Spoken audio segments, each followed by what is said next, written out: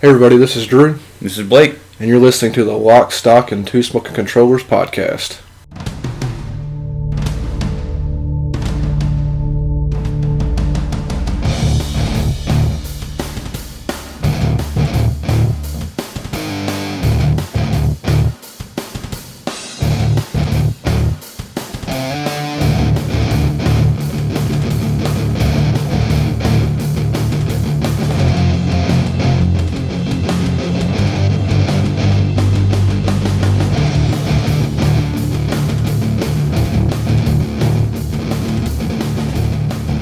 Today we're going to be talking about just one game in particular. It's called Battle Chasers Night War. Yeah, this is actually the only game we've ever decided to give to a Kickstarter for. I'm pretty sure this game was brought to our attention by our buddy Sean, who knows how many years ago, how long this, 3 or 4 years ago this game was doing Kickstarter for.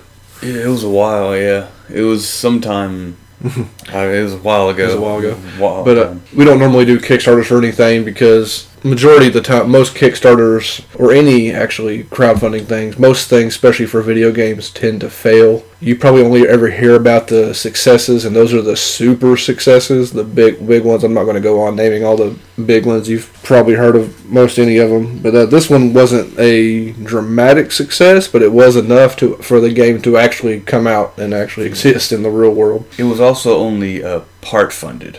Part funded? Oh, because THQ Nordic stepped in? Mm-hmm. Yeah. Or they had already had it started and they just wanted some money so they could add in extra stuff for fans. I think THQ Nordic stepped in for distribution. Because it might have originally only been digital copies. I'm not sure how that went down. We'd already donated because, like I said, it was pointed out by our friend. We already dug deep into it and was actually looking pretty good. We actually gave a while before I think THQ Nordic even got involved with getting the game to come out. This is the first game of a brand new company, Airship Syndicate, which the company is founded by, what's his name? Joe Madureira, but most people just call him Joe Mad. Joe Mad, cool. You will know him right away if you see any what the art for this game looks like. His biggest claim to fame would be doing the art for the Darksiders franchise. I'm not sure if he touched on Darksiders 3 that much, besides them just following in his footsteps. I don't know if he was involved in that game. His name anywhere? Not that I'm aware of. He might have characters created by Probably said, yeah, characters based on what created I'm pretty sure he did do Darksiders 1, and then... I'm pretty sure he did 2. He should have been involved in 2 before Vigil Games would have been dissolved and stuff like that back when THQ died originally, and then he moved on. For the time frame, it seemed like he would have almost immediately began putting Airship Syndicate together and trying to get a game made. See, this was their first project back in 2015. Yeah, so it's a brand new company. And they were pretty good at keeping on the what's happening with the Kickstarter and stuff like that, and the stretch goals and what the stuff they were adding and all that fun stuff. So it was our only, but still a good experience through Kickstarter. I don't know if I'd do another one or not.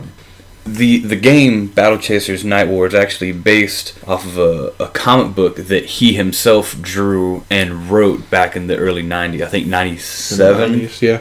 And say one of the Kickstarter perks, how they called, was actually getting digital copies of all the original comics. So we had those. I think I picked them a little. I might have read them a year before I even played the game, and then didn't remember to do it again. I think you read it after you completed the game. Yeah, I think it's only 10 issues. Yeah. And I read all those probably the week or two after I beat the game. Yeah, so the game is loosely based after the events of the comic, but it's not necessarily important. No. The story isn't, we'll say it right now, the story isn't the strong side of this game as we get into it. No, unfortunately, it's, how do you call that type of storytelling? It's very, because the game's broken down into a bunch of different dungeon crawls. Yeah. Pretty decent dungeons, randomly generated. They're all pretty fun. But what happens is it does a thing where there's a tiny bit of dialogue prior to entering the dungeon, and then you do the dungeon, and there's a final cutscene, and that's it. And the dungeons take 45 minutes to an hour to complete. They can be pretty rough and extensive. Just depends on how well prepared you are. How much? Before you dig into the dungeons, we need to say this is a classic turn-based style RPG. The 3-character party. 3-character party that you can swap out. A total of 6 characters. Because of how the game plays and stuff like that, and making the characters powerful enough and getting correct builds and stuff for New Game Plus, I actually really only used the 3 starter characters. I think one or two of them were actually Kickstarter like gold bonuses. Like they weren't originally characters until they reached a certain, what's the freaking term for Kickstarter? Tier, yes, some sort of tier. They added additional playable characters. I figured that the initial 3 characters you start with in the very beginning of the game, they mesh so well that I didn't really see any need to use the other characters. The game never makes you use the other characters. It's entirely up to the party you want to use, because you don't start with all of them right away. You start with the 3 and then you travel around and you eventually acquire the other 3 eventually. By the time you get the other ones, your level difference is kind of drastic. I feel like that it can be. Yeah. We played through quite different times, but we were a month apart, if that. If even that. Well, Blake guinea pigged it for me because he actually bounced around all the characters and swapping them around and doing all that stuff. Come to find out, it was more or less a waste of time. No, I enjoyed them. Like, they all like have very specific roles in combat of what they do, and they're all good in their own way. Yeah. But because part of this game, I did 1K it. Did you?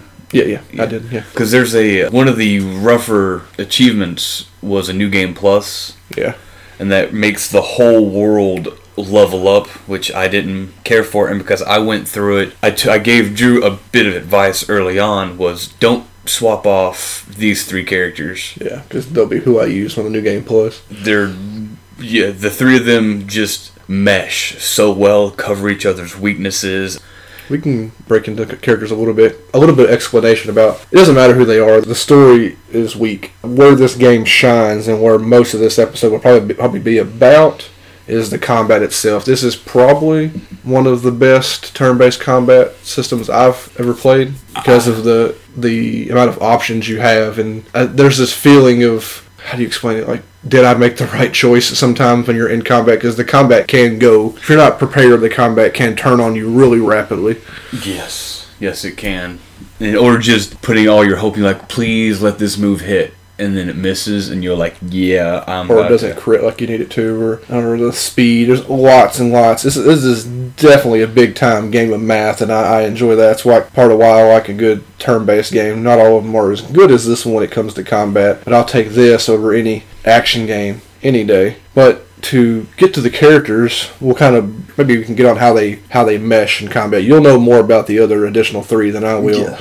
Yeah. You start, of course, with... I guess it's a story. You get separated in the opening cutscene, so you're actually running around as Gully. Is that short for something? Just Gully. Just Gully. It's a little girl that you know her from the comic, if you will. You ain't got to read the comic, but she has this magic glove. You might know more of the story. She has this magic glove that protects her. Her father's magic gloves. Yeah, there's these gloves that make her strong and actually protect her because she's so tiny, but she can take hits and explosions and all kinds of, which, ironically, as you come to find out immediately in combat, she is your tank. This tiny little girl ends up being your tank for the whole game, and it's kind of interesting watching her take hits next to some of the other characters, but mainly her combat roles end up being all defensive. She can conjure shields for your party. She has no healing abilities, but she does protect. Taunting is the big one. She can taunt and guard. So she'll taunt, and then, of course, it's simple RPG, so if she taunts, draws all the attacks to her defense and HP and stuff will be so high, or you've drawn so many shields onto her because you could stack shields onto her, which enemies have to go through shield to even get to her health bar. So she can do that, and she can push shields onto the rest of the party too in case they're taking hits, because the taunt does wear off. The taunt lasts.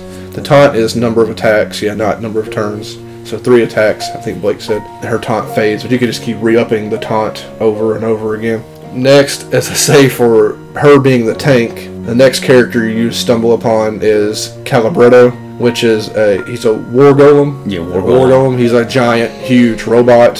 He's really cool. Debatably the most interesting of the characters, you think, maybe? Well, I know this from the comic book, but you find out a little bit that what he is a war golem. They were used in a war about 1,000 years ago or so, but then were deemed too dangerous after the war. Both sides agreed and destroyed them all. Except for him, I guess. Except for maybe a few stragglers that were whatever, but We ain't got to him yet. Maybe one of the other characters protect him. Mm-hmm. Okay, so Calibredo finds him and restored him. And yeah, so Calibredo's pretty dope. He's an awesome war golem mech thing. What, 7-8 feet tall? He's yeah, a big bro. He's huge, and he actually focuses. He's a bit of a mix between your straight up attacker through a good piece of the game and your main healer, which is odd for somebody of his size. But I guess because for fighting war, I didn't know healing would be such a good factor for him. I definitely, of your standard like RPG type classes, he's definitely a cleric.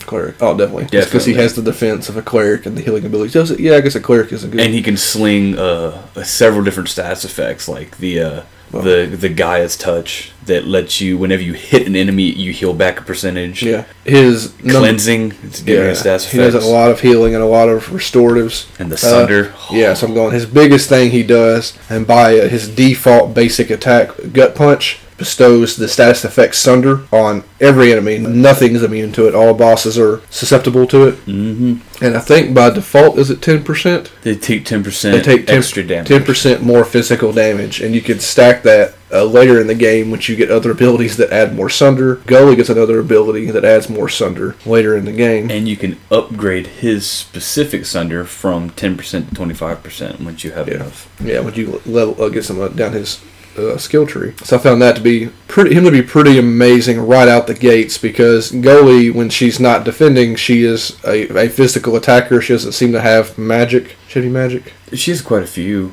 Her shields are magic. Everything else seems to be a physical attack. So she's more of a physical fighter, so which pairs right along with his sundering for physical defense. He has other physical attacks himself, but I think some of his fire moves are magic damage, cannon blast and stuff like that. But he still leans more into the physical side of things. So automatically you see, and him being a healer on top of things, him and Gully already pair very well together. One other thing that should be noted is you don't see this happen in a lot of video games that I'm aware of, but when your main number stat is your attack power. And the cool thing for this is both Bredo's heals and Gully's shields are directly tied to their attack power. So the more damage she can do, the more he can heal, and vice versa for her when she casts her shield. Because you'll see right in the beginning, like when some of his first healing spells, or any of your attacks really, it'll say it heals this number to whatever target, and it seems real low at first, but then you change a weapon or you level up a couple times, and because you think that's the number you're stuck with, and you're not. You'll start seeing that number grow as throughout the game. The numbers of the attacks exponentially. They grow dramatically with your characters as they become more and more powerful. Third character? Our third character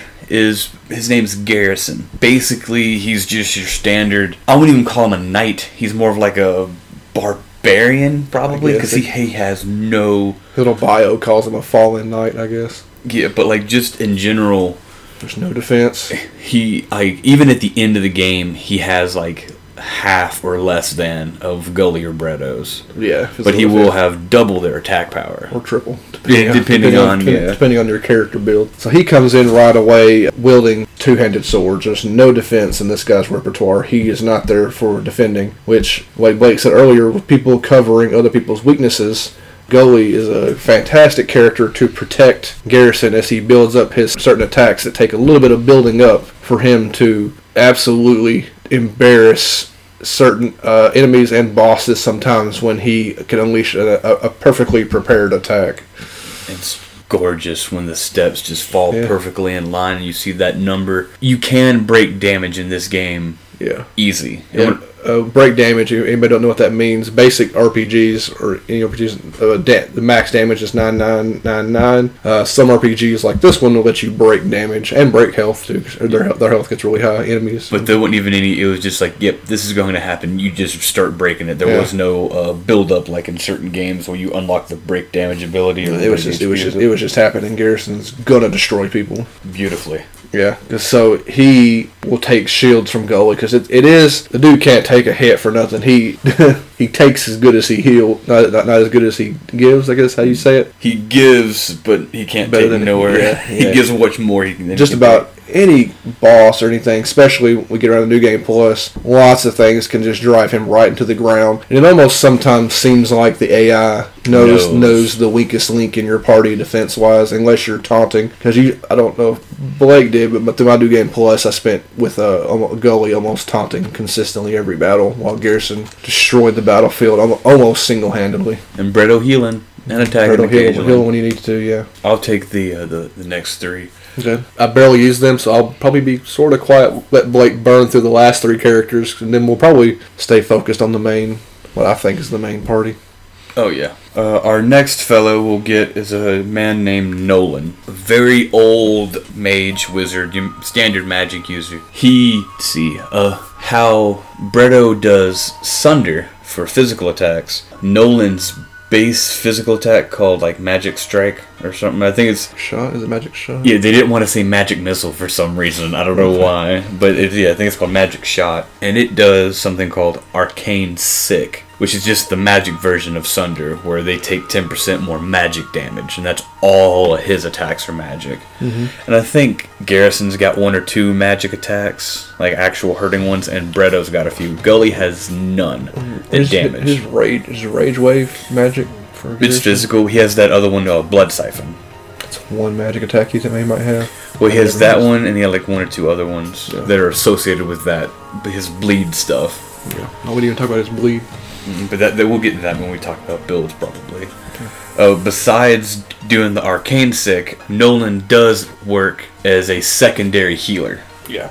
You think he's going to be your primary one because he is the first one that gets an all heal ability. It's his first healing thing is an all heal, and but Calibretto gets one too. Way later, but yes. Yeah. As well as healing and Arcane Sick, he does a lot of elemental damage, fire, lightning, and ice specific. But one of the cool things that this game does is stats effects are key.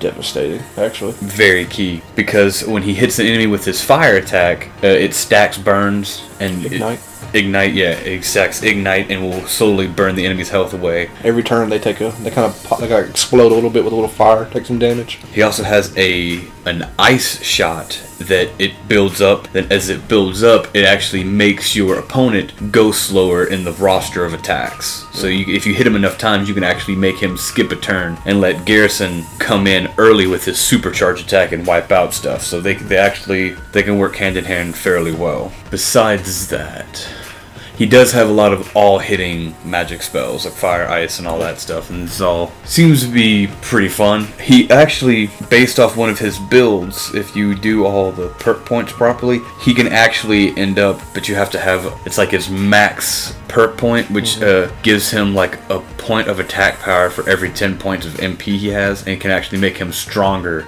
than Garrison. But that's literally end of the game. Well, I'm not sure if he'd have the crit power and stuff like that. He wouldn't need it because every single one of his attacks hits everybody and stuff like that. So I think that's kind of it. If he's just your standard, I will call him just a mage. Throw some fire. He's like a glass cannon. Yeah. He can't take hits either.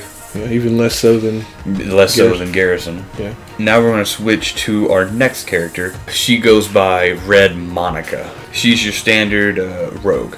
Yes. Just your standard rogue.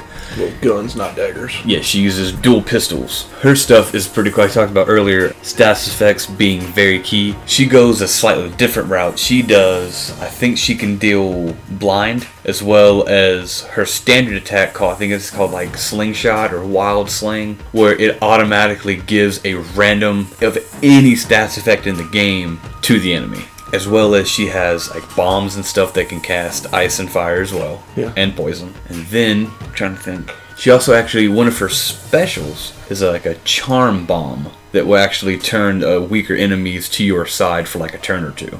I never used it.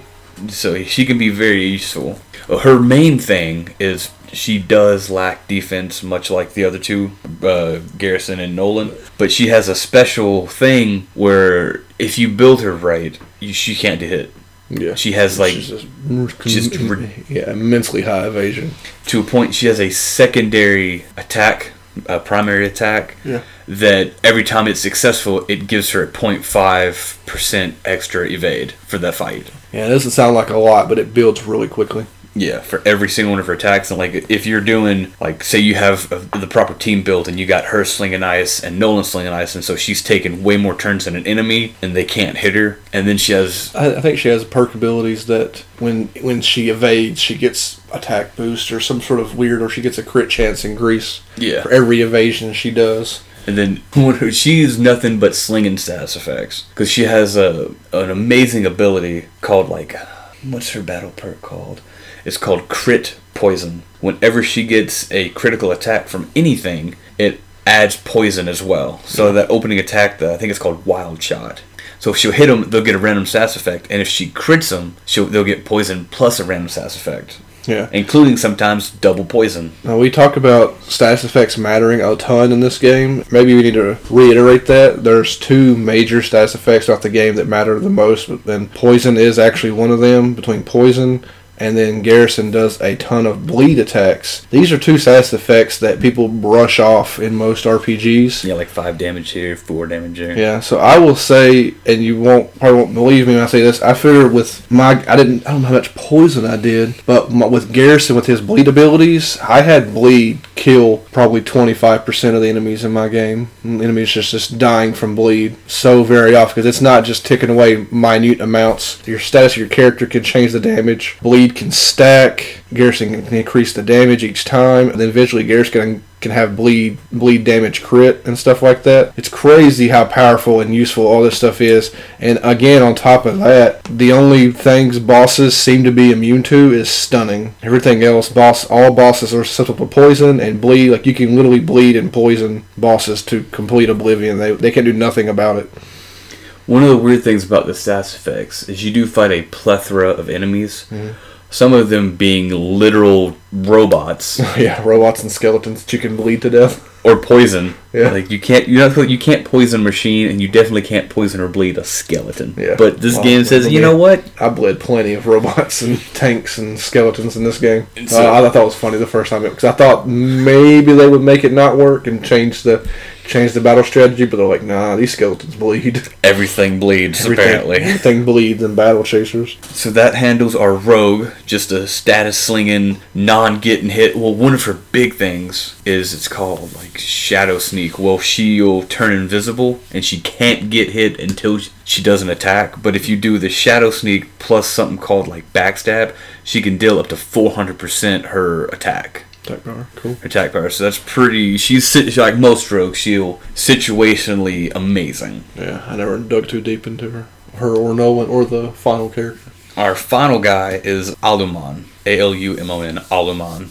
He's pretty much, we'll call him a Dark Knight, because he does have heals. He does have, like, hurt and vampiric attacks where, like, he hits somebody and then he'll heal the weakest enemy. But a lot of his stuff does involve him hurting himself to deal more damage. Or having at least some sort of, like, this attack takes 2 turns to hit, but when you do hit, it does 200% damage, but you take 10% of your health away. Yeah, I don't remember his character. Because I only used him in one dungeon. Mm-hmm. Each of the characters in that one dungeon. There's a dungeon, not really a spoiler, there's a boss fight later in the game where the boss is literally just shadow versions of your current party. And because you got to complete the bestiary for an achievement, so I had used the other 3 characters once throughout this dungeon. So that's the only experience I got with him. So I don't remember his build for some reason or the way he plays. His things are, because he doesn't sling status effects. What's his weapon? A shield? It's a shield, and he has that mace, the whip chain mace. Kind of like a. That's not a flail because it shoots out and comes back. It's like a whip mace. I don't have another. Not like a Castlevania thing, like a chain whip like Castlevania or something like that. Yeah, he's your Dark Knight. Is what he's going to do. He can hit heavy. He can also cast shields. He cast shields. Mm-hmm. But he's not Gully casting shields on everybody. He casts shields on one person at a time, and usually at a cost to his health. But most of his stuff can heal him as well, because he has a lot of. I've always been against hurting the character to have them do things. It's classic Dark Knight bullcrap that I've never. I'm not a huge fan of it personally. I did use him probably the least because I don't like playing like that. Mm. I don't say he pairs well with the other characters either. He does. Unless some of his stuff does magic damage, he can pair well with Nolan. A lot of his... Well, he's pretty much... That's what pretty much would happen. Because, like, you have Gully and Garrison 100% strictly physical. And then everyone else has a mix of magic and physical, so they can all kind of be swapped out and blended together pretty well. I read online strategies people using for Alumon can make him broken by using a certain build with on his perks. We've been saying perks a bunch. Characters have 2 separate perk trees on each side. There are 2 sets of perks they can get. You get perk points for starting at level 5. You get perk points every level. And you get perk points for treasure maps, which lead to treasures on the world map that give you books that teach skill points to your characters. Current party, character your choice, specific character, current party, and then all characters. Yeah, there's different books for all of those, but what they do, each character does have 2 perk trees, and those perk, like if you go down one side, typically it seems like you're meant to play down, pick a favorite side more or less, and go down that, because all the perks down one side all play off each other. Your 2 perk trees are essentially an offensive perk tree and then a defensive perk tree, is what it seems to be. Kinda, except Garrison don't get that much defense, I guess. He has 1 health boosting perk. His stuff seems to be getting his speed up a little bit. Quick example, all of Garrison's attacking side all deal in raising his attack power, making him crit more often, and increasing bleed hits and stuff like that. Bleed damage, bleed chancing, because he has the thing like Monica had. Her poison crit, he has bleed crit. Anytime he hits a critical, that causes bleed. That's right. But then on top of that, you have to increase bleed damage, and then you have the ability to get your bleeds to crit. So that's this one. So his has a full attacking side. Yeah. I guess easy defense one would be. An easy defense one would definitely be, we'll go down Gully's. She's the most defensive one. Hers give her a boost in HP, a boost in, I think, physical and magical defense. But yeah. Because for Bretto, I think he has a choice. You say physical or magical. No, I think he might have a bit. Nolan's is all magical defense. It's to the point, like, by the end of the game, he won't take magic damage. And Monica's is, you won't hit her. Yeah. She just won't get hit. You tend to, as you play through, you kind of, I think most people would be trying to balance, but you come to realize in the later parts of the game, because each of the perk trees have additional perks on top of them for putting more points into that thing, unlocking, I don't know what they call them, even further abilities down that perk tree. So you end up kind of sacrificing one side to make the other side more powerful. But then, if you end up doing it that way, don't feel bad, because if you want to do the New Game Plus, as I played through New Game Plus, my 3 characters got their full perks, all the perks I wanted on both sides of the board. So they become fairly godlike by the second playthrough. Then you had enough left over to nitpick and still pick other. You're like, well, normally I wouldn't pick this, but I have the spare points, so why not make my characters even better? Yeah, they were crazy powerful. Mm-hmm. They get crazy powerful with these perk tree splits, because, how to explain, you don't get your first perk points until like level 5. I said that, yeah. That's why I tried to explain the perks with the level 5. You get perk points, and then you get them when you level up. You get 2 per level, and then every 5th level after level 5, I think it's like 4. You get like And this game unfortunately has one of the things I hate most in RPGs is a level cap. Yeah. A horrible level cap at level 30. You could hit level 30 2 dungeons before the end of the game. If you've gone through every dungeon on all the difficulties to get better equipment and etc. Or if you're trying to like max out your bestiary and all that, you need to go through it multiple times anyway. Because one of the other cool things it does, the bestiary, is once you go through the bestiary, there are these things called beast perks. Yeah. So you have your character's regular stats getting boosted by their equipment, which they have normal equipment like weapon, armor, and accessory, ring and trinket.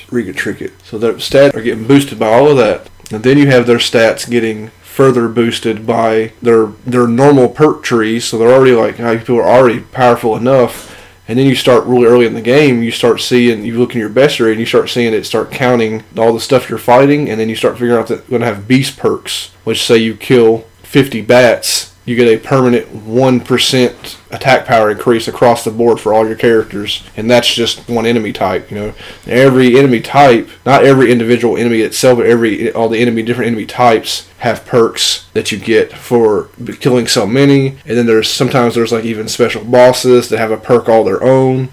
So you end up stacking all these immense tons and tons.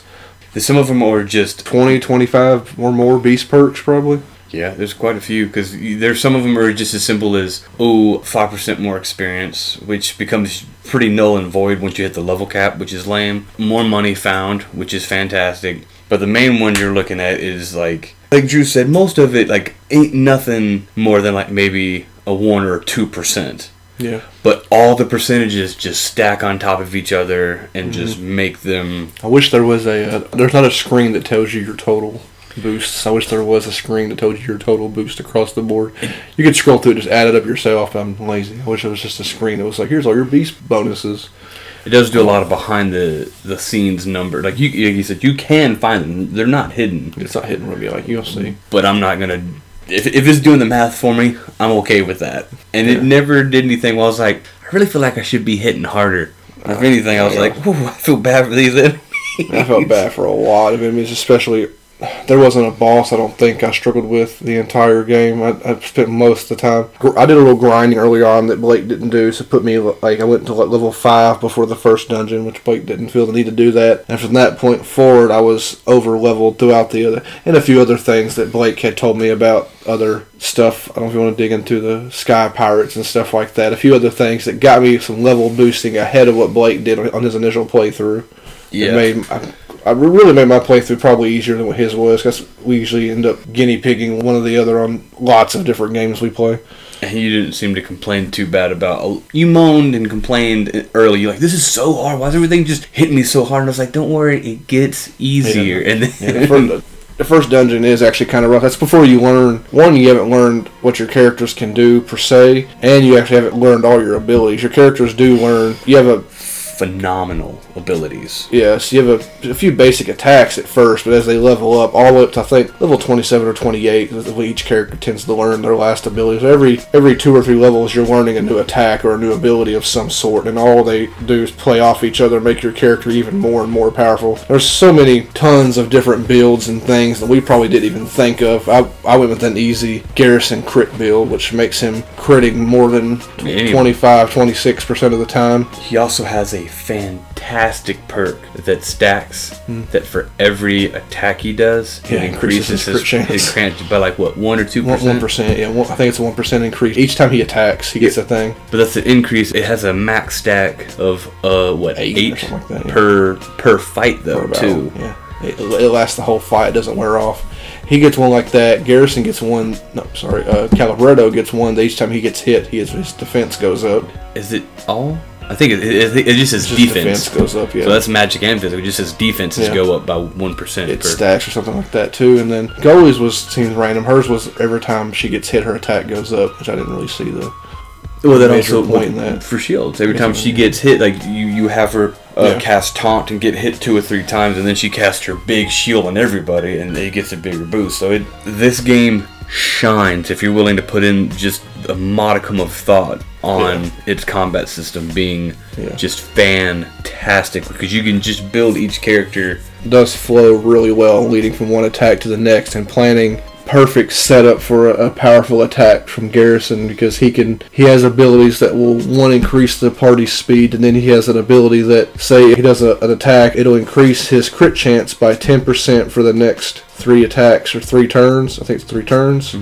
So you'll do that, so you've got 3 turns, and then as Garrison does that, his turn goes, he's ready for 3 turns. Calibretto has another crit increasing ability himself, his lasts for 2 turns, so you activate him, and when Garrison's turn comes back around, because Goalie don't really have one, Garrison's turn comes back around, he has another attack called Feint, I think, which then increases his next attack by 25% damage, so he already has like a 25% increased crit chance on top of his already normally around 25% crit chance he already has, and his next attack will do 25% more damage on top of that. On top of having both Bretto punch for Sunder and Goalie use her Sunder fist, so they're already double Sunder. So they do all that sundering, so the enemy's already down 15 or 20% physical defense. Garrison's boosted up, he's ready to go. His main 2 things really seems to be either maybe Berserker or his final. They do have, what do they call them, battle bursts, which are pretty much limit breaks if you played Final Fantasy. Each character has 3. Garrison's final is basically Omni Slash. So imagine that getting boosted by a crit chance, a 50% crit chance, 50% crit chance, 25% additional damage, and all his crits cause bleed on top of that. He'll get bleed. Or he has another ability, if his the bar isn't filled up for the battle bursts, he has Berserker, is that what it is?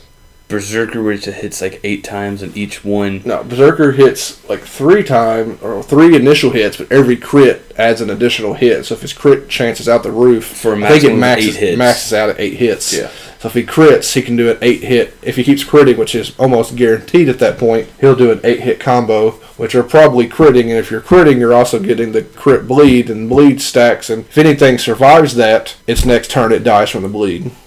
One thing we haven't gone in about is, I just kind of realized it, some of other Garrison's primary attacks, he has a thing called Rage Wave, which hits everybody. Yeah. Which is beautiful. Yeah. But his big boy attack is the Warblade. Which one's that? The one that takes his overcharge. Oh, yeah, we haven't talked about overcharge. Overcharge, you characters build up, not every turn, but you can get other abilities. Yeah. Every basic physical attack you do, you build up overcharge. Yeah, and other things that build up overcharge. Overcharge is just like having bonus. For most characters, it's just extra MP. I played through most of the game just about only using overcharge and rarely ever dipping into my main mana pools for my characters. You can get so much overcharge anyway. But specifically overcharge does for Garrison is he has an ability that called Warblade, which does bonus damage based on how much overcharge he uses.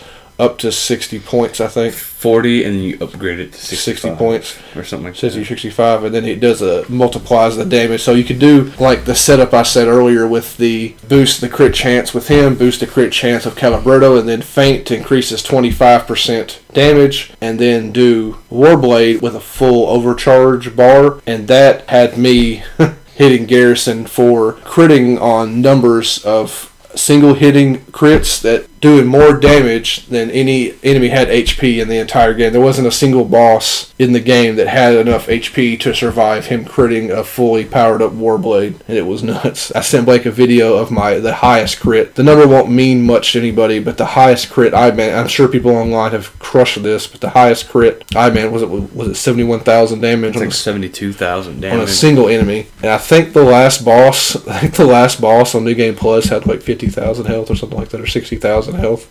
There was nothing that was surviving that. Most things don't survive a Warblade, and even not even fully charged Warblade, most things didn't survive it anyway. No. It was just his single hitting, his most devastating move. Especially if you already had the build up of the Berserker and the Feint and all that stuff. Yeah. Like I said, that's just one character. All the characters have their own specific way of building them. I highly doubt anybody hits like. I don't even think you said no one gets a high attack power. I don't think anything hits like Garrison does. I'm not talking damage. I'm talking about just a combo they can do. Like Gully's got the ones. What is this called? Like Barrier Punch. Yeah. That whenever she punches somebody, 75% of that damage goes to the weak person with the lowest health and increases and gives them a shield that was 75% of that damage. Yeah. And stuff like that. And so you can build her up like that by giving her an attack boost and do this and do the speed thing. So then she gets a crit punch on that hit and gives Garrison even a bigger shield on top of... Yeah. And one of her better abilities, because most of the battle burst things aren't terribly noteworthy, but her initial one is the barrier assault. I think it is. So she puts so it helps if you already have barriers on your characters. A barrier assault already puts a fresh barrier on your entire party. It gives everybody a 10% attack bonus as long as they have an active barrier on them. So that and all of this stacks on top of everything else. I mean, we go back to Garrison. If he already has a 10% boost and he 25% boosts himself, I mean, you hit these astronomical numbers of damage these people can put out. They're beautiful. It spends most of the time you just feel bad for enemies that get in your way. I quite often slaughter things that I had no business slaughtering that I could have just used normal attacks on. And I'm like, I had some overcharge or have something kind of in the red. I'm like, oh, let's just go big. And you would disintegrate little regular enemies just because they just happen to be there. You never want to show mercy. Showing mercy is for the weak. Yeah.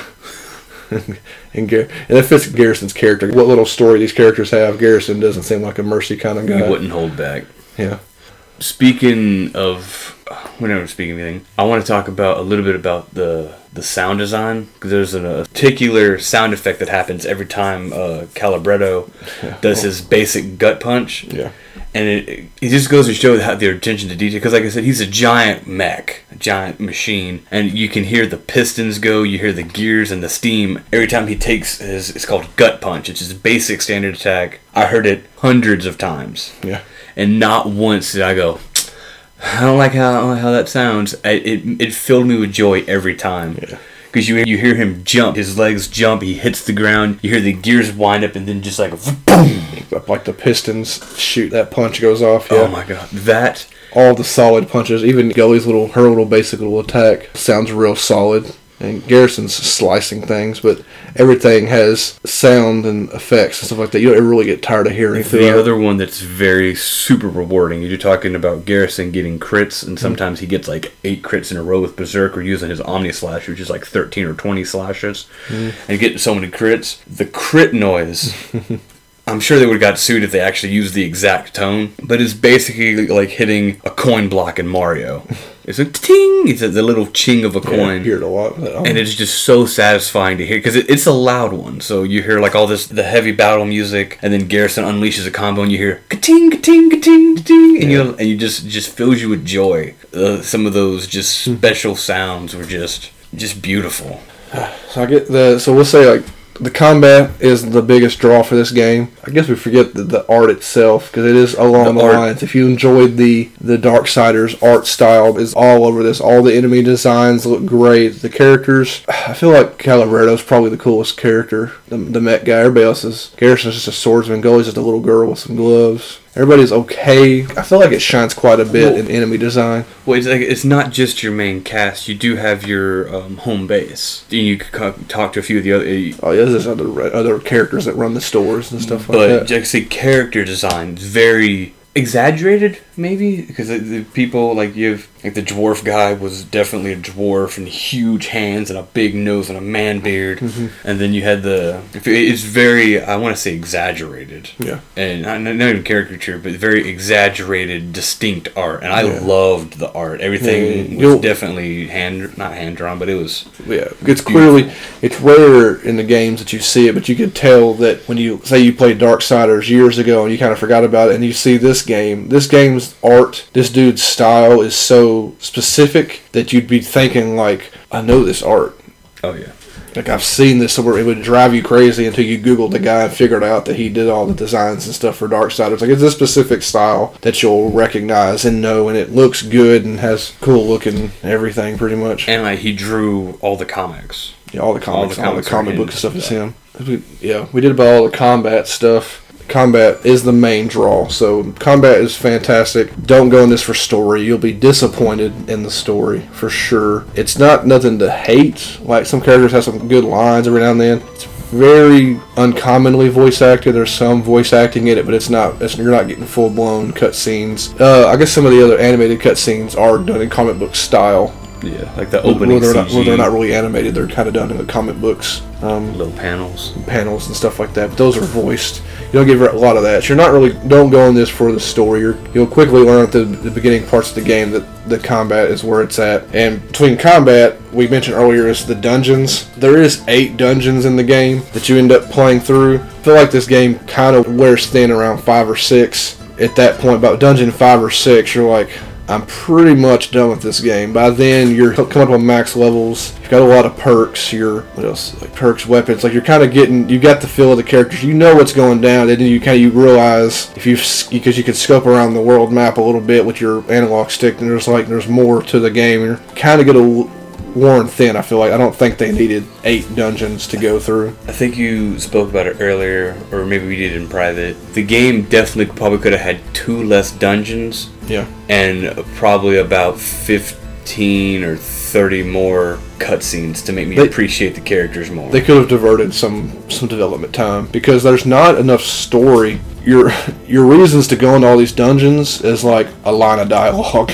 to go to each one of these dungeons. So I feel like there could have been different things done. And this is their first game. A lot of this stuff who who knows how much people have talked to them and stuff like that, how much fan feedback they got, everything like that. If they would change it all, do less dungeons and kind of give her more character development and stuff like that. Maybe people just don't care, because I'll recommend this game to people even though it ain't got barely any story, because the combat's so good.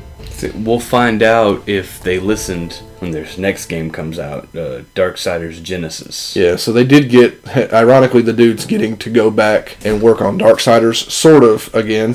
If y'all have seen any trailers for the new Darksiders Genesis game, the sort of Diablo-esque prequel to Darksiders, you'll see that it's being developed by Airship Syndicate, so it's kind of neat. He's getting to go back and work on the franchise he helped create, which is kind of neat, but it's more of an action RPG. It looked like the gameplay looked kind of like Diablo, but with Darksiders characters, but we're not going to talk about that right now. Me and Blake will surely be playing that game. And we're not going to delve into each dungeon. No, we'll say there's 8.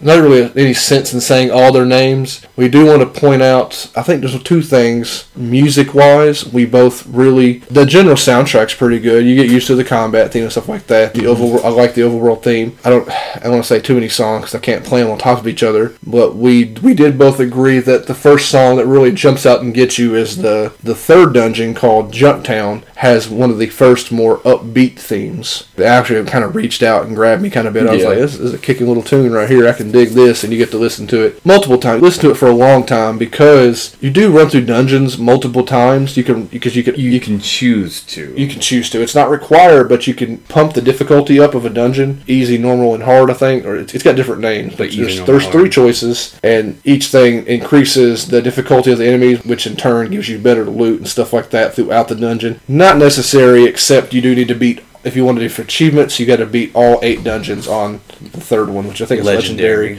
which is no problem. It does help you get super powerful if you just run through each dungeon 3 times, which really makes the game extremely long, which I kind of ended up doing because it helps you with your completing your bestiary and stuff like that. Because they do a really annoying thing with making the certain enemies rare, and you got to fight a rare enemy 3 or 4 times to complete its bestiary, which I thought was a bad choice. About how long was your overall game time? The entire game plus New Game Plus, how long was your gameplay? My entire my base game, when I completed the initial playthrough, I think was either right at or right under 60 hours. And then when I busted through, I was kind of wore out on the game, but I knew, because there's, because we're achievement whores, there's an achievement for starting New Game Plus and then completing New Game Plus. I knew if I didn't, like Blake had told me he had already done it, if I don't start New Game Plus now, I'll probably never come back to the game. Like we said, the final couple of dungeons, you're just like, oh my god, this game needs to end. I did, so we're talking 59, 60 or so hours of initial playthrough. I busted through New Game Plus in about 5 hours. 65 hours? 65 or 66. I think my final time was 65.7 hours, something like that. So you can destroy the vast knowledge you accumulate helps you destroy a new game plus. Like, I completely wrecked everything. And you don't have to do every single thing. There's lots of side quests and hunts and other random things you do throughout your initial playthrough that makes it really, really, really long. And I was able to do like a nitpick the things I wanted to do as I went through, because I didn't do all the ultimate weapons and stuff like that. You kind of optimize your path, and also didn't run through the dungeons multiple times. I was just barreling through the game at Mach speed, destroying everything in my path. And that's the way to do it. Yeah. So back around to the dungeons real quick before we wrap this bad boy up. Blake doesn't quite remember it, but then there's another song that caught my attention, and it was the general theme that plays inside of Dead Watch. It was more of a mellow theme, and I don't know why it caught my attention, but I did enjoy listening to it play throughout my time there. There's certain notes or melodies inside that theme that just, they caught my attention and put a good mood in for that place. I know you say you don't really remember it. The only one I distinctly remember was like, as soon as I was like, ooh, was Junktown. I was like, I dig this funky beat. Yeah, Junktown's got a good beat to it. I don't know if any of the other ones have. I did like, because there is a world map, not like a big time world map, but you're kind of running around on a pretty good sized world map, I guess. But did you realize the overworld theme changed a little bit when you got up north? It got more grandiose when you're up north in the mountains. Oh, because you're elevating towards the end. I don't know if there's any reason to it, but did you not happen to notice that the overworld theme changed up north? Not really. I noticed. I was a little burnt out by the end. I was too. I was still listening to that kind of stuff. That was really, because this theme does. I mean, there's a theme for when you're standing in the town, which is literally the center of the map. Conveniently enough, the town has its own little theme that plays. I don't really remember it that well, but I did notice as you ran around the map, and then you headed up north, and once you get up north, it kind of has this... Kind of like escalated to... escalated to like it. The song kind of builds and builds and builds, and it's kind of a really cool, interesting sounding overworld theme. I enjoyed it quite a bit. Yeah. Yeah.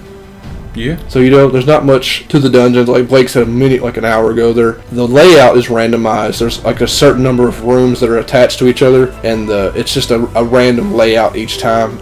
I assume it was to keep it not being a drag to play through a dungeon multiple times. It's like they want you to play through multiple times to get better and better loot. But it's your level. For me, my levels never were matching too well. Like my level was too high. I always had equipment that wasn't up to my level, and the dungeons only get so powerful before you're beyond that dungeon. So I was often, my power level was a dungeon or two ahead of myself throughout most of the game. So that always kind of threw me off quite a bit. But they are randomized, except for certain places have certain events you have to do. Like some of them have a mid-boss that's always there, and you will fight the same boss.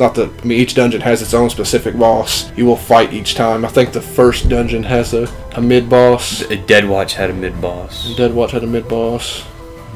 Yeah, we're not going to bother saying all the names of the places. It doesn't add to it at all. But you do really just run to a dungeon, small cutscene.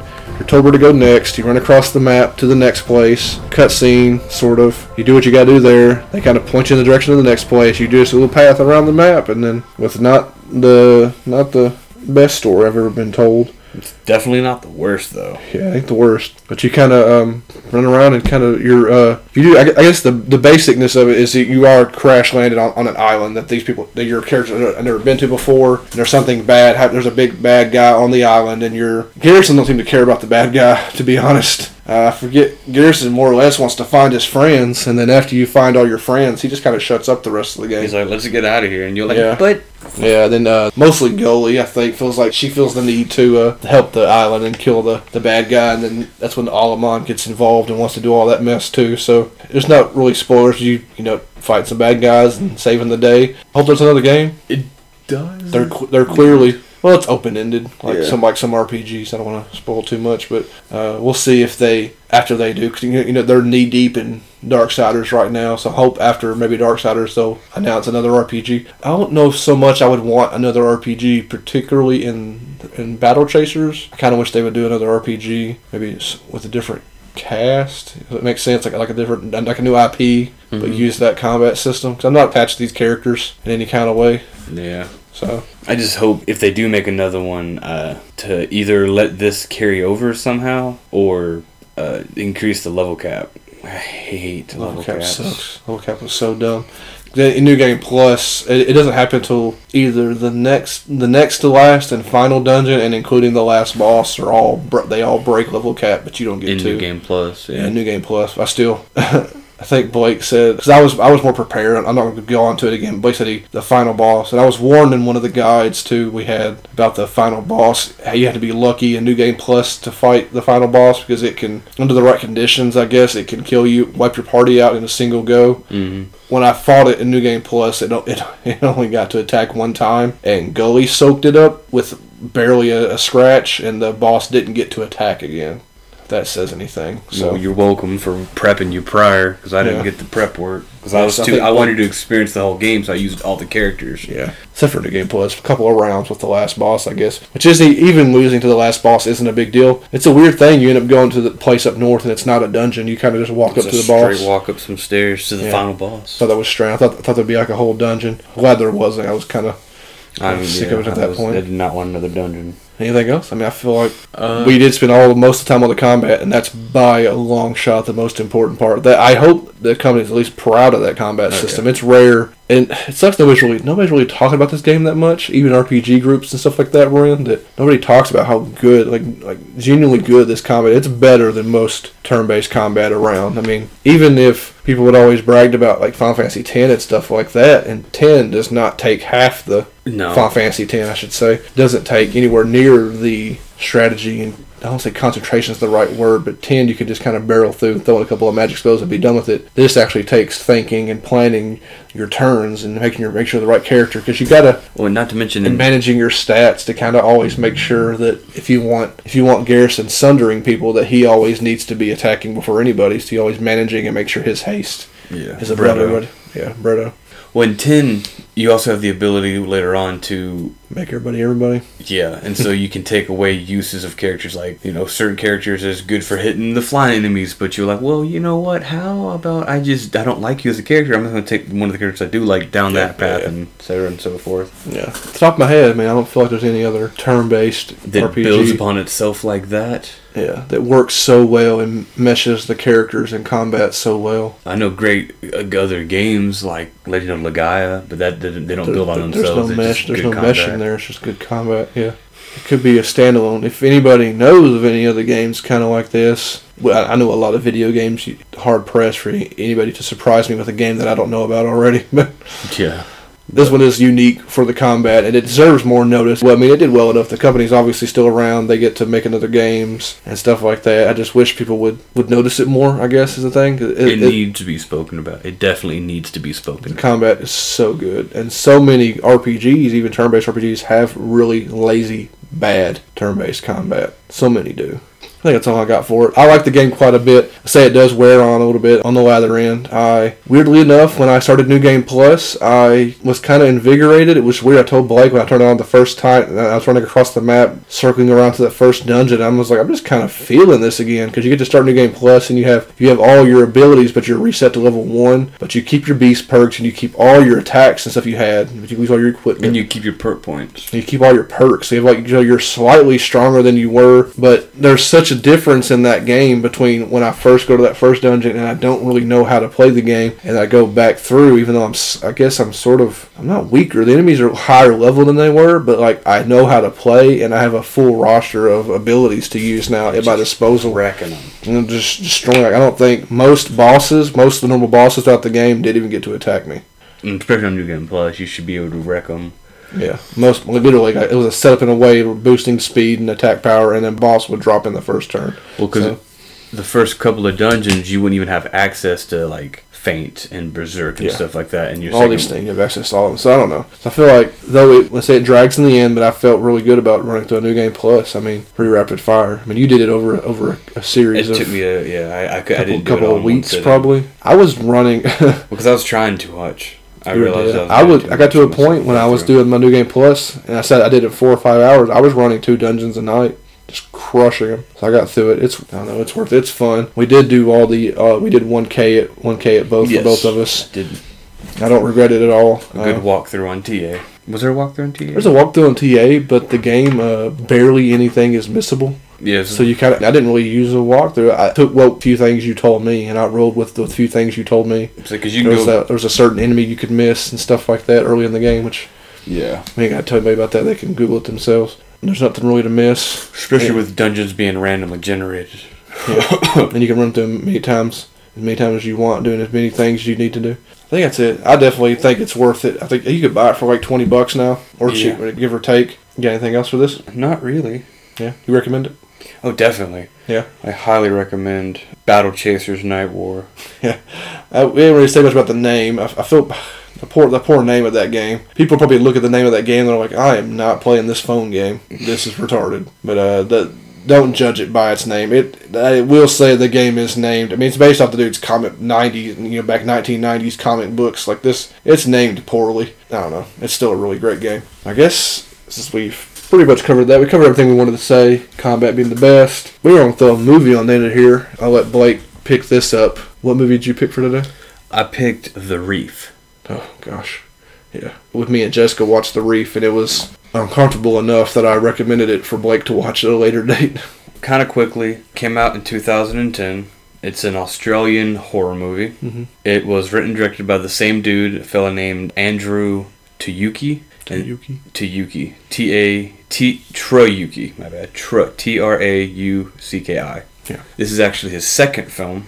His first film was called Blackwater, based in 2007, and that's actually based on a apparently very documented real-life alligator attack December 2003, and he based it off that. But this one, as far as it's all just, he made all of this up, Reef. I'm sure that stuff like this has probably happened, maybe not to this extreme measure. But basically, the whole point of this is, no offense to anyone in the movie, but I don't think any of the actors are super famous, so I'm not going to worry about giving people their names. I'm just going to use their character names. There's Luke, Matt, Susie, Kate, and Warren. Basically, Luke and Warren work together at a boat shop.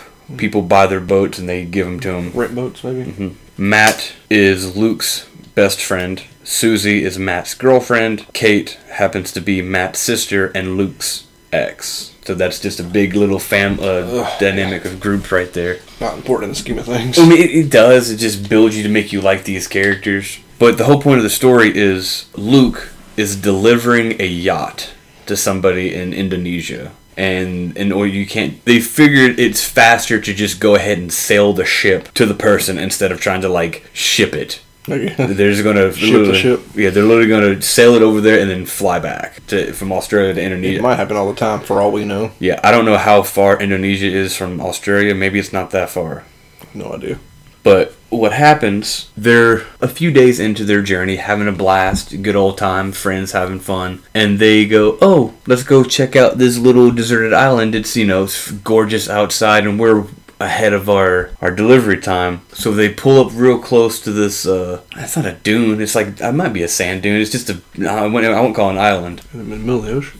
Yeah, so I'm assuming some sort of sand dune or something. And so they go, do what people in their mid-20s do, strip down to their skivvies and swim over to this island and have a beer or two and swim and have a good time for a few hours. And while they're out there, the water recedes and the boat actually gets stuck in the reef. They didn't realize how close they were. And they get stuck and so on and so forth. They manage to get free but cause some severe damage, eventually causing it to capsize.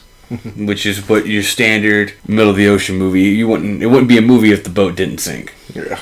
And here's where the movie starts to get real interesting. And what I mean, I'm not saying like Jaws or Megalodon or it is in fact a shark movie. But I feel as though it is a very real representation. Because they have this really cool... Because you see the shark constantly throughout the whole movie. Or multiple, who knows? I think it's the same... It's portrayed as the same shark, but who knows? But they have a really cool camera trick where the people who are using the cameras, it's two friends, and they're known for this. The whole point is it feels real gritty. This is outside the movie. This is outside the movie. Footage they used for the movie. This is outside. It's a cool thing. It's two people who their whole job is they dress like your characters in the movie, and they literally go free diving with sharks. So they're insane. Yeah, and so what they do is because you can't see their face, they use a GoPro style camera on their chest or on their head, so you see the hands and the feet and everything swimming underwater, and they bleed because they're most of the time they're wearing a scuba suit or a diving suit, so you can't really tell the difference between anybody. And so they're using real life footage of these two homeboys. When I say free diving, there is no cage. It's these dudes with a mask and snorkel swimming with sharks. Which, realistically, I don't think sharks are man-eaters. They don't scientifically, I think they don't like the taste of man. They like fish and seals, but you're in their home, they might take a nibble. It's not, it's your fault. You shouldn't be there. And so they have real cool... But like I said, I want to talk about that technique of bleeding actual real footage of these two people swimming with these sharks. Real sharks, yeah. But putting it in a situation where it makes you feel... The movie's edited it together in a way where to the point where you see one of the characters... Because once the capsize happens, they take minimal... Well, the story is one of the guys is like, hey, let's down the boat with the black box. Yeah. The boat capsizes, but doesn't sink completely. The group is sitting on the bottom of the boat, upside down. And so one idea for the group is to stay with the black box and wait with no supplies. Or don what swim gear they do have for the 5 people. None, right? Well, they have some. They lost everything, didn't they? I mean, you can wear a swimming suit. It's not like it's damaged. So the one guy, I guess is what Wade's getting at. The other idea is this one guy was like, hey, I think I saw an island a few miles back that way. Like 12 miles. And he points in a direction, and of course, all you see is water. And he's like, I'm pretty sure we could swim to that. Well, I'm assuming with this guy, his life being boats and nauticals and stuff, he probably has a fairly amazing internal compass, I would hope. Maybe. But he knew, he's like, let's swim west about 12 miles. Swim 12 miles. I can't, that tires me out thinking about it. But they use... So I think, is it a mixed group? I can't remember, it's been a while. So it's a mixed group, so some stay and some go. And they just kind of hop down in the water and...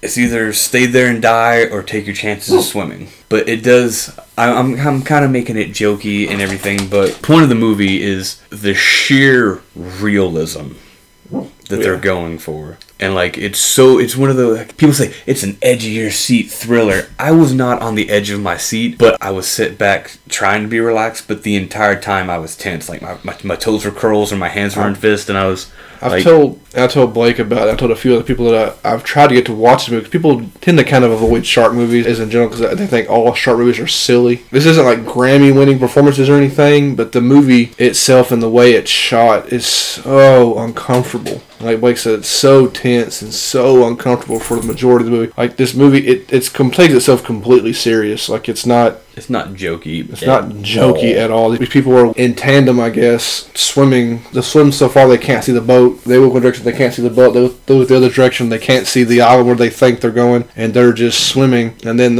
when the shark stuff gets involved, it starts hunting the sharks or shark.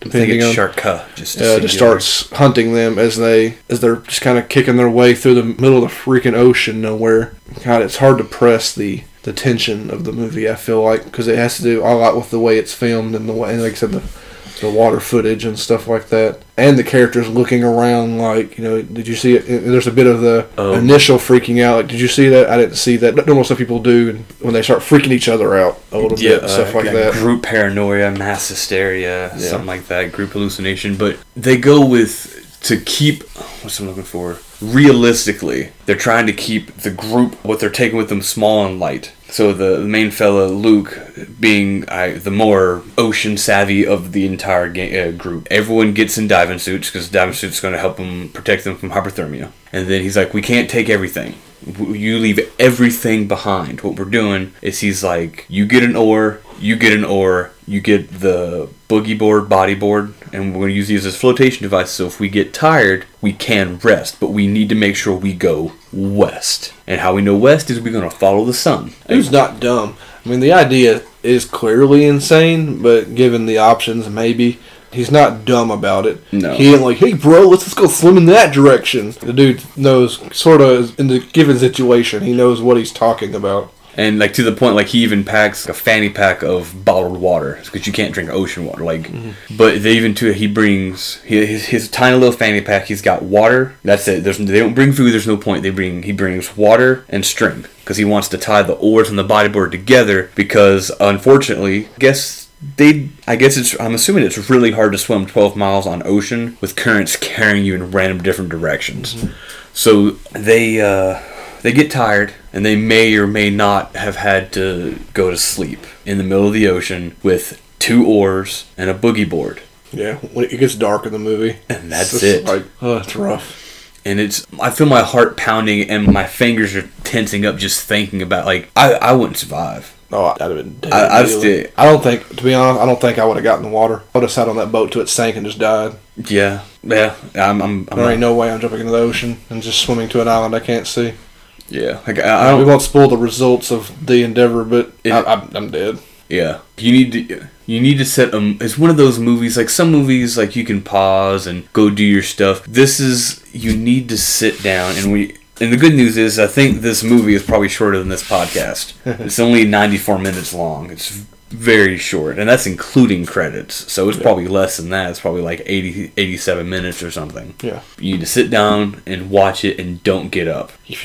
Like me, you get to the part where they're in the water and stuff like that. And once they hit in the water and stuff like that, from that point forward, you might be enthralled. Maybe if you're paying attention, not playing on your phone, you might already be kind of invested in what's going on. Like I said, I'm literally not kidding. I spent the latter, probably definitely the last 30 or 45 minutes. One of my hands was clenched the whole time, and I was just, because I wasn't freaking out, but I was just tense. Like, it's not a freak out kind of movie. It's just quiet and subtle. It's just suspense building Yeah. and building. And to the point, like Drew said earlier, is there are red herrings. Like, did you see that? What was that? You're in the ocean. A lot of stuff swimming around you. Mm-hmm. Just dolphins, other schools of fish, tuna. tuna. Was it a shark? I don't know. What'd you see? Or a turtle. Yeah, it can be anything. And it's just, and then That's fun. That's why it's not fun. It's just a tense, good movie. If you're ever, I don't know, it's weird to say if you're ever in the mood for a shark movie. It's just in general. I don't think people are ever really just looking for a shark movie. I love shark movies. Yeah, but most shark movies, but 95% of shark movies these days are just silly garbage most of the time. Two-headed shark attack, sand sharks, Yeah. Megalodon versus is giant actually- octopus. It's actually a shark movie that takes itself quite serious, and it's interesting. I don't know what else there's to say. It's completely worth watching. Please watch it and let us know what you think. Yeah. I don't want, because there is not a half bad story. I mean, it's your standard story, but I'm not going to ruin it. I think it's all about being in that water. It's all the tense and the build up and the figuring out what happened. What is this? What's going on? Who is that? What is that? So, I think I'm done without spoiling anything. yeah. I do want people, please watch this. What's the number one rule? Do not watch a trailer. Yeah. Just watch the movie. If you watch a trailer, that shark will get you in your bathtub. I think streaming.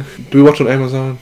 I think we watched on Amazon Prime, yes. Yeah, Prime. So I'm not sure if it's streaming anywhere else, but just look it up. There's a pretty cool app which we should probably have told people about before. There is an app we use called Just Watch. I got it on Android. I'm sure it's on iPhones. It's a pretty cool little app.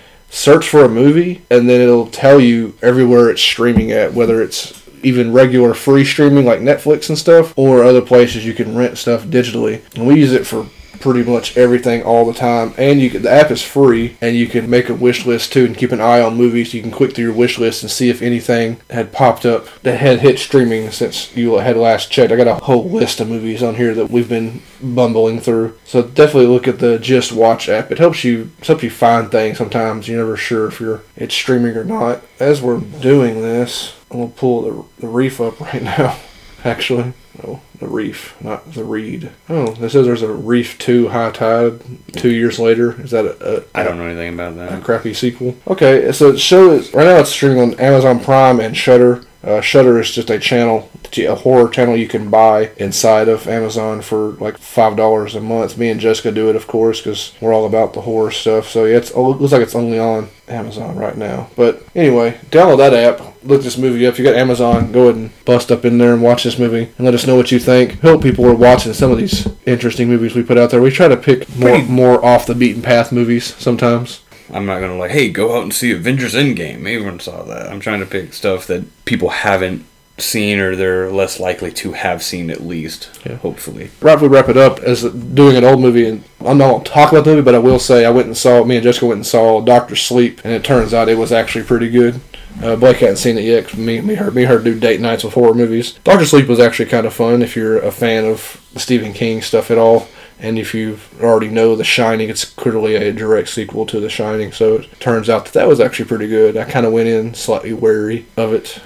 One last thing, while trying to find the tagline for the movie, I did discover that The Reef is actually based on true events. Yes. So if you weren't unsettled before, somebody actually maybe not to this extreme, but it happened in a sense. Yeah, that's crazy. Was there a tagline, or is the movie? There's a tagline, and I will end the podcast with that whenever we're ready. I'm done. All right, man, hit it up. The Reef. Pray you drown first.